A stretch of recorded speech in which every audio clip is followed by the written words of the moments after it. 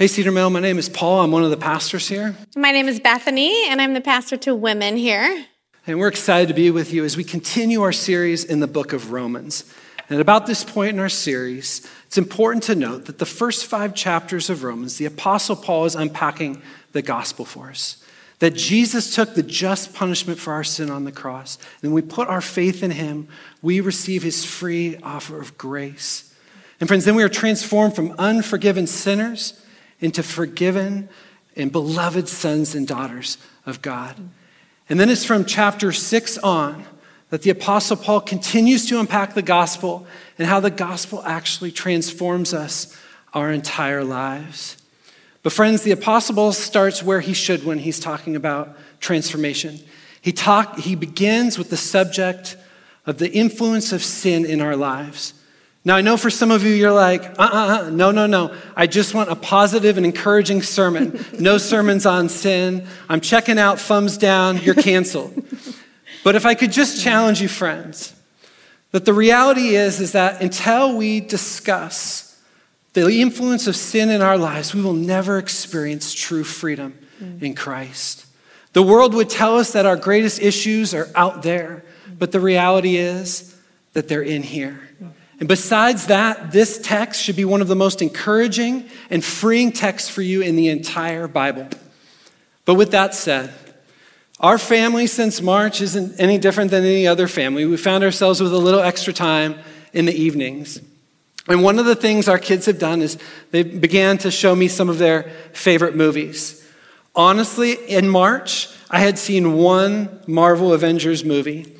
I'm proud to say I stand here today and I have seen almost all Marvel Avengers movies. And I even have my own favorite Avenger. Anybody want to guess? Iron Man 3. Spider-Man. No, Thor, big dude with a hammer, gets me every single time. But what my kids didn't plan on or anticipate is how long this deal was going to go on. And now their dad is beginning to show them some of his favorite movies. So it's been a bit of a 90s film festival at our house lately. And in the last couple weeks, I've introduced them to some of Bill Murray's movies. Anybody know Bill Murray? Please tell me you do, yes. And so the other night, I tried to get the kids to watch one of my favorite Bill Murray movies, and that is Groundhog Day. And if you know Groundhog Day, Bill Murray is this cynical weatherman who keeps living the exact same day over and over and over again. But as I watched that movie and I pondered this text, it dawned on me that for a lot of us, that's our struggle with sin. It feels like Groundhog Day gone completely wrong. We sin, we feel this weight of guilt, maybe shame, we repent, and then we promise, Lord, I'm going to try harder next time. And we're okay for a little while. And then we sin, feel this weight of guilt and shame. We repent and we say, I'm just going to try harder again next time. And we get caught in this cycle of just trying harder and harder. When I was in high school, my buddies and I used to compete to see who could lift or bench press the most weight. And at one point, one of my buddies, he bench pressed more than any of us by far. And I thought for about a month and a half, I have got to lift as much weight as my friend. So I would try and I would try and I would try to lift this weight. But inevitably, I wasn't able to do it, and the guys, the spotters there helping me, would have to lift the bar up. But one day, I got the wise idea in my high school mind. I was at the athletic club by myself, and I thought, you know what? I'm feeling particularly strong today. I think this is the day I'm going to be able to lift that bar. And so I got my Walkman, slipped in my Dub 90s rock tape, my workout tape, dropped the headphones on. It was probably Survivor, Eye of the Tiger, laid down on the bench. And I remember pushing the bar up by myself, thinking I'm going to do this thing. But about halfway down, I realized this bar isn't going up again. And it just crushed into my chest. About that time, some girls from my high school walked by. And I just told myself, just pretend like this is what you meant to do. Like anybody just takes a break with the bar crushing into their chest. And then a few moments later, some guys who are about my age now came by. And one of them looked down at me and he said, hey, buddy, are you okay? And then he lifted it up. I gathered my things and I took off. And friends, I think, again, that's kind of representative of some of our struggle with sin. That we try and we try and we try, And we think for some reason that Jesus has done the heavy lifting on the cross so that we can be forgiven, that we can be justified. But it's up to us to do the heavy lifting, to be transformed, and to become like Jesus. But what I'm really excited about in our passage today is that we see that the gospel is not only about our salvation, it's about our transformation. The gospel isn't just for us at one moment in life. It's something we need to preach to ourselves every single day. And we're going to see in our passage this morning that the same Spirit that was at work drawing us to faith is the same Spirit now that's moving in us to make us more and more like Jesus. Yeah. So, would you open your Bibles with us this morning to Romans chapter 6, and we're going to be in verses 1 through 14. So, Romans chapter 6, verses 1 through 14. I'll give you a moment to get that ready. I'll get your Bibles open. And before we read, let's just go ahead and pray. Father, through your prophet Isaiah, you say that your word goes forth and accomplishes all your purposes. And we believe that, Father. And so we ask what we should always ask, that you open our ears to hear. You prepare our hearts to receive all that you would have and teach us today. And Lord, I ask especially right now that we are able to fully comprehend the vastness and the power and the magnificence of the gospel in our lives. We pray these things in your name. Amen. Would you follow along with me, friends? Again, Romans chapter 6, verses 1 through 14. What shall we say then? Are we to continue in sin that grace may abound? By no means. How can we who died to sin still live in it? Do you not know that all of us who have been baptized into Christ Jesus were baptized into his death? We were buried, therefore, with him by baptism into death, in order that, just as Christ was raised from the dead by the glory of the Father, we too might walk in newness of life.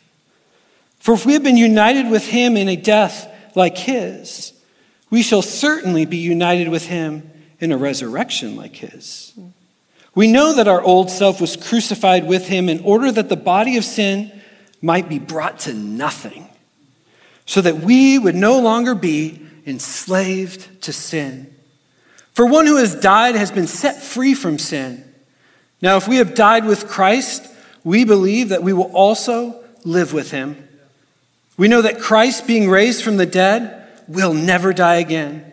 Death no longer has dominion over him. For the death he died to sin once for all. But the life he lives to God. So you also must consider yourselves dead to sin and alive to God in Christ Jesus. Let not sin, therefore, reign in your mortal body to make you obey its passions. Do not present your members to sin as instruments for unrighteousness, but present yourselves to God as those who have been brought from death to life, and your members to God as instruments for righteousness. For sin will have no dominion over you, since you are not under law, but under grace. Absolutely. Now, before we unpack chapter 6, I just want to jump back for a moment to chapter 5, right before chapter 6, in verse 20 and 21. And it says this: the law was brought in so that the trespass might increase. But where sin increased, grace increased all the more. So that just as sin reigned in death, so also grace might reign through righteousness to bring eternal life through Jesus Christ our Lord. And it's important to understand that before we get into chapter 6 and dive into that, so that we understand the context here of what Paul has just said. And did you notice the word reign? And not the kind of rain that we were praying for last week, right? Which is the first time I prayed for rain in Oregon, for sure. Me too. Yeah. But the kind of rain that asks the question, who is king? Who is in control? Who has authority in your life? And Paul says that sin reigned in death. and grace reigns to bring life. Either sin is king or grace is king, and those really are the only two options. Paul also says here that as sin increases, grace will super increase. So if you confess your sin to Jesus and you say, I have sinned, he will say, my grace abounds. And if you say, no, you don't understand, like I really messed up this time, this was big, he will look at you and say, my grace is even greater. Friends, how amazing is that? Now, Paul anticipates what some might ask after understanding this confounding truth about grace. And that brings us to chapter 6. And we see in verse 1, he asks the rhetorical question, what shall we say then? Are we to continue in sin that grace may abound? Essentially, if the gospel is driven by grace, why not just keep messing up? Why not just keep sinning? And grace will just keep increasing in your life, and God's just going to be good with that. And here's Paul's response in verse 2. He says, by no means, like absolutely not, no way, heck no. That's not the way the gospel works. And that would not line up with what Paul had taught back in chapter 3 and 4 and 5. And then he asks another question, the second part of verse 2, and he says, how can we who have died to sin still live in it? And he's making the observation that if we claim to be in Christ, if we have placed our hope and our trust in Jesus and his finished work on the cross, then how can we continue to willfully and habitually sin? That would be inconsistent or opposed to the gospel. Because Jesus says in John 14:23, he says, the one who keeps my commands and obeys them, that's the one who loves me. And then in 1 John, we see, John says, if we claim to walk in the light, but we continue to live in darkness, we are liars and the truth is not in us. And to help us better understand what Paul is communicating here in relationship to sin and the believer who has been saved by Christ's sacrifice on the cross, we need to understand what it means to be dead to sin. What died? Does it mean that the presence or the influence of sin in our lives is gone, or that we no longer sin again? Or are we completely oblivious to sin, like something that is dead is completely oblivious to its surroundings? Do you remember Abraham when he was like 4? He got that little fish. Big Eyes. Named Big Eyes. Okay, he named him Big Eyes. And I think he named him Big Eyes because when we got into the car after leaving the pet store, I think the fish was looking at him with these big eyes like, did I really just get like a 4-year-old owner? Anyways, eventually Big Eyes died. It wasn't a long life. You know, it wasn't a long life in our home. There's lots of overfeeding and, things like that. Anyway, so Big Eyes died and was in his little fish bowl, and Abraham just kept talking to him. And I think as parents, we weren't quite sure what to do. It was kind of like, okay, what do we do now? Do we flush the fish? Do we have the death conversation, bury it? Should we just run out and buy another fish? But anyway, so Abraham is saying things like, oh, this little fish, Big Eyes is swimming on his back. And we're just like, oh, that's great, and kind of waiting this out. And Big Eyes obviously wasn't responding because he was dead. He was oblivious to his surroundings. But that's not exactly what Paul is saying in this passage about being dead to sin. He's not saying that we're oblivious to sin, or that we no longer are aware of sin, or that we no longer sin. Otherwise, he wouldn't say what he says later in verse 12 and 13. But the point he's making is who reigns? Who is your master? Who is your king? Either sin is king or Jesus is king. And before coming to faith in Jesus, we had no power over sin. We were obligated. It called and we responded. It was master and we were slaves to it. But once our faith and our trust is in Jesus, we're set free from that power of sin, the obligation to sin. It's no longer king. It no longer reigns. It's no longer master.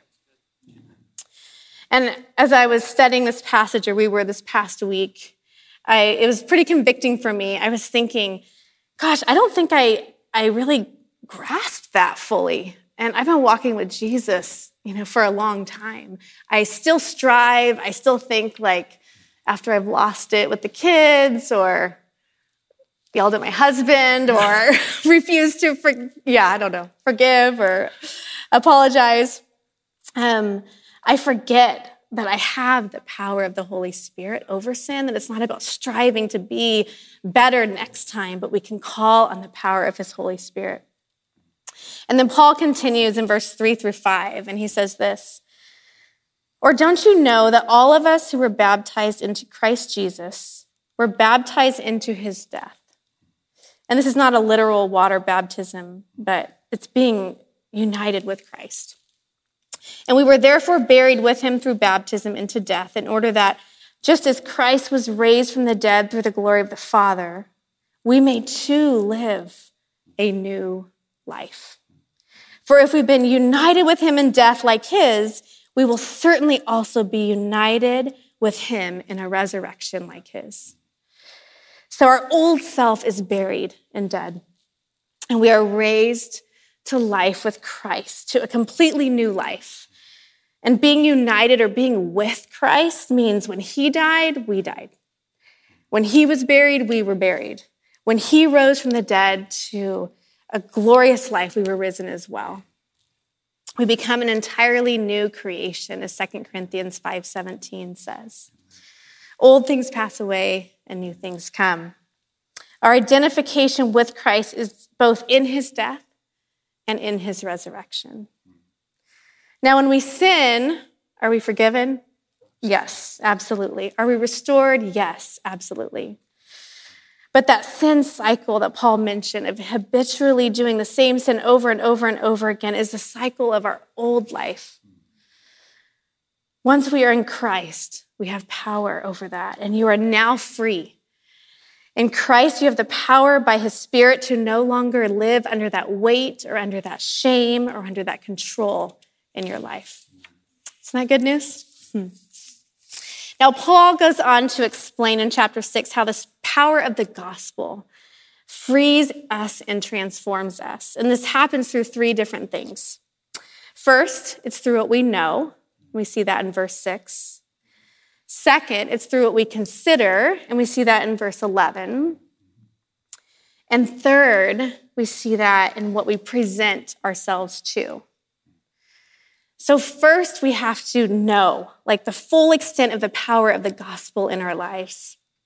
Verse 6 says this, "We know that our old self was crucified with him in order that the body of sin might be brought to nothing, so that we would no longer be enslaved to sin."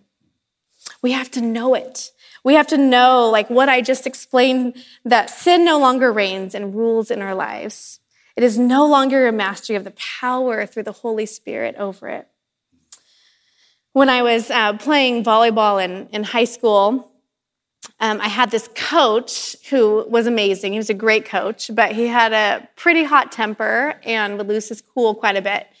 And I remember one game, he broke the soles of his shoes, and he was always breaking clipboards and things like that. So if we made a mistake, let's say 5 minutes late to practice, or we kept making the same mistake in the game, and then he would instruct us or tell us, now you need to go sit on that wall in a squat until I tell you to get up. Or he would just tell us to run, and he would let us know when we could stop. Now, if that same coach were to walk in here today and say, "Bethany, I want you to go sit on that wall in a squat," or "I want to see you on the track tomorrow at 5:30 in the morning and you're going to run until I tell you to stop," that would be crazy if I did it, right? You'd probably be going you don't need to submit to him anymore. Okay, that was back in high school. And it's the same thing with sin. It is no longer our authority. We don't have to obey it. As crazy as it would be for me to obey a high school coach that walked in here, it's that crazy to go back to that old life. We can and we will sin, but we no longer have to. We're no longer obligated to serve that old king. And I love how John Stott puts it about knowing this truth. He says we are to recall, to ponder, to grasp, to register these truths until they are so integral to our mindset that a return to the old life is unthinkable. We can go back and live that old life if we choose to, like the prodigal son could have gone back to feed the pigs. But why? Why would he? We've been freed from sin's reign and rule in our lives. And we have a good Father who loves us, has died for us, has rescued us, has redeemed us. And verse 8 and 9 tells us that is exactly what the gospel has done for us. Death no longer has dominion. Christ's finished work on the cross is what sets us free. Beautiful. So friends, we need to know. And then look with me in we're going to read verses 10 and 11. For the death he died to sin once for all. But the life he lives to God. So you also must consider yourselves dead to sin and alive to God in Christ Jesus. Friends, I want to hone in on that word consider. Okay, that word consider, that's an accounting term. It means to add things up. It's irrefutable. But that word consider, we also see it. It's the Greek word we see in Romans 4. When Paul discusses how God counts us or considers us righteous when we put our faith in Jesus. And it's a bit like the Apostle Paul is saying, hey, God considers you as righteous.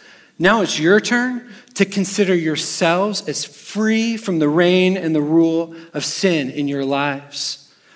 Friends, when Paul's talking about this, he's really getting at the heart of like deep identity stuff.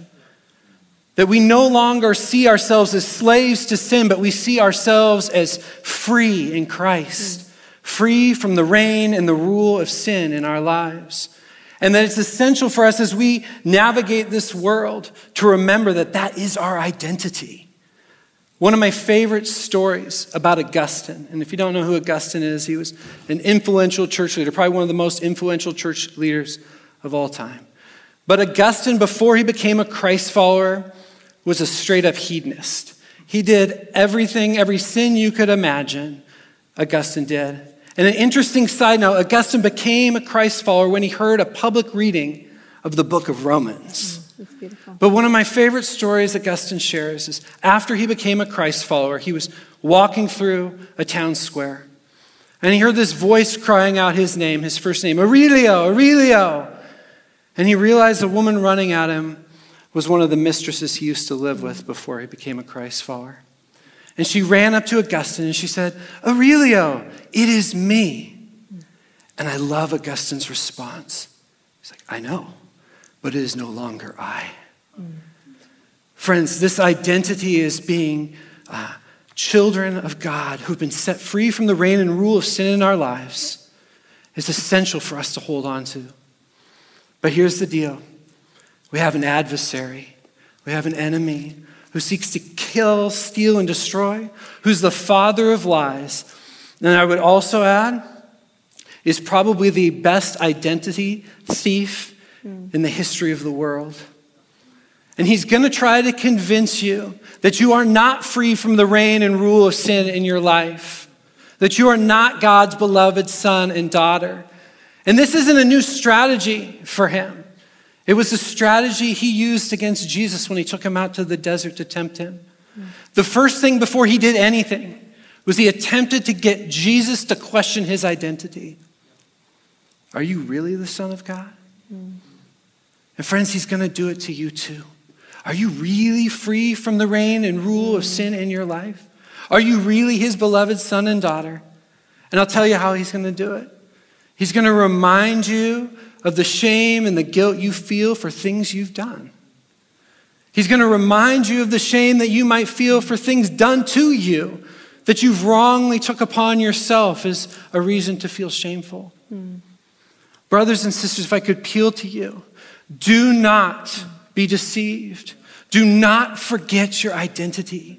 You have been set free from the reign and rule of sin in your life, and you are God's beloved son and daughter. Continue with me, friends. Let's look at verses 12 and 13. So we have know, we have consider. We're going to look at our third. Verse 12, let not sin therefore reign in your mortal body to make you obey its passions.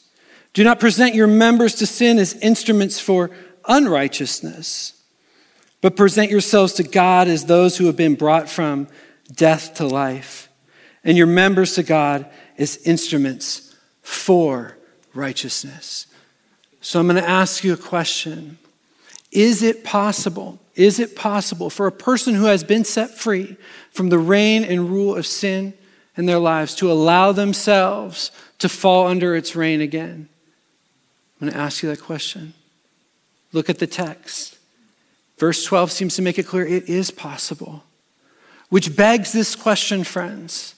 Why would those of us who've been set free from the reign and rule of sin in our lives go and seek to sin again and risk being put under that reign and rule again, or choose that? And the answer is this: because we like that sin. We like the old life. James tells us each one of us is enticed by our own desires, and it whispers our name, and it knows what we like, and it woos us to come. And here in the first half of the verse 13, the Apostle Paul is saying, don't even present yourself to sin. Don't even go near it. Don't mess around. Now, my oldest daughter loves to bake, and she's good at baking. And one of the things she bakes a lot for us is brownies, like a lot. And it's a bit of a problem for me. But she doesn't make those thin brownies. She makes the really big, thick Ghirardelli brownies. Yeah. Now, it's not just a problem for me. It's a problem for our 7-year-old son, Caleb. Because every night she makes these brownies, he smells that aroma, comes out of his room after we've all gone to bed, walks to the tray of brownies, and then consumes the entire tray. And no matter what we do, no matter how many times we tell him, just stay in your room, just stay in your room. Son, there's going to be this discipline if you do it.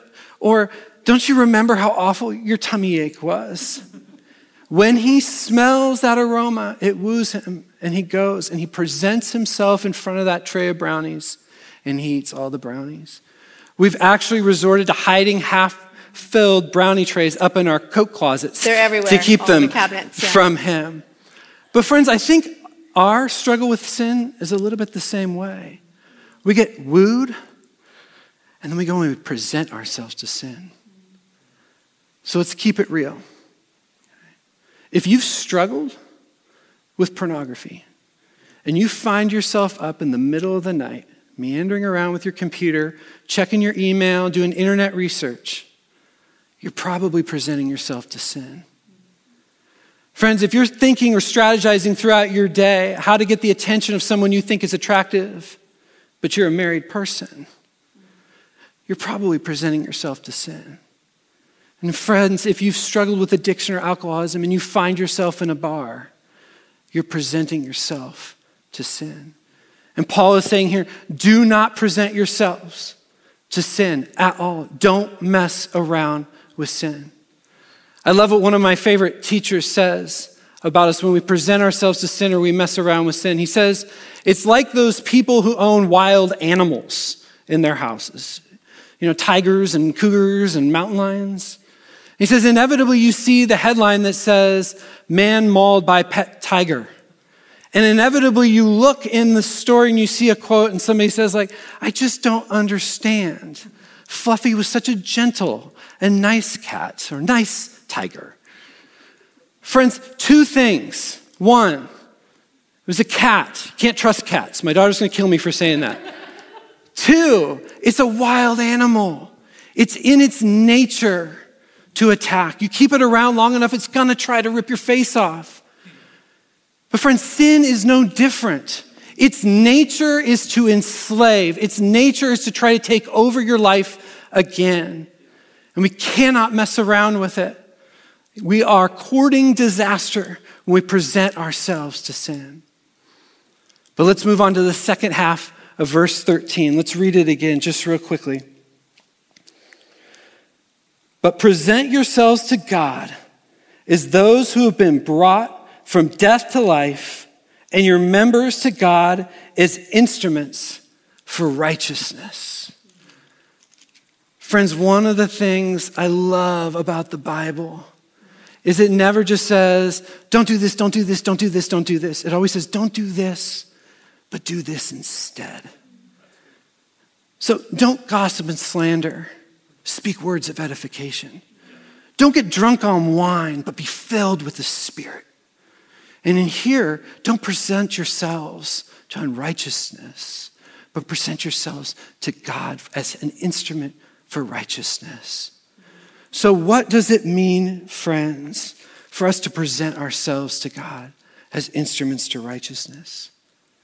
I don't think anybody has defined that or clarified that better than the late theologian R.C. Sproul. He says it this way: to present yourself to God as an instrument for righteousness means that as a Christ follower, you are to surrender your mind, your heart, your will, your arms, your legs, your eyes, your ears, your mouth, every part of you, and to go before your God and say, I am yours.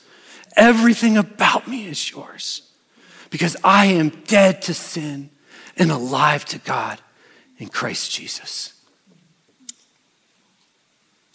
Finally, let's close with the last verse of chapter 6. It says this: sin will have no dominion over you, since you are not under the law, but under grace.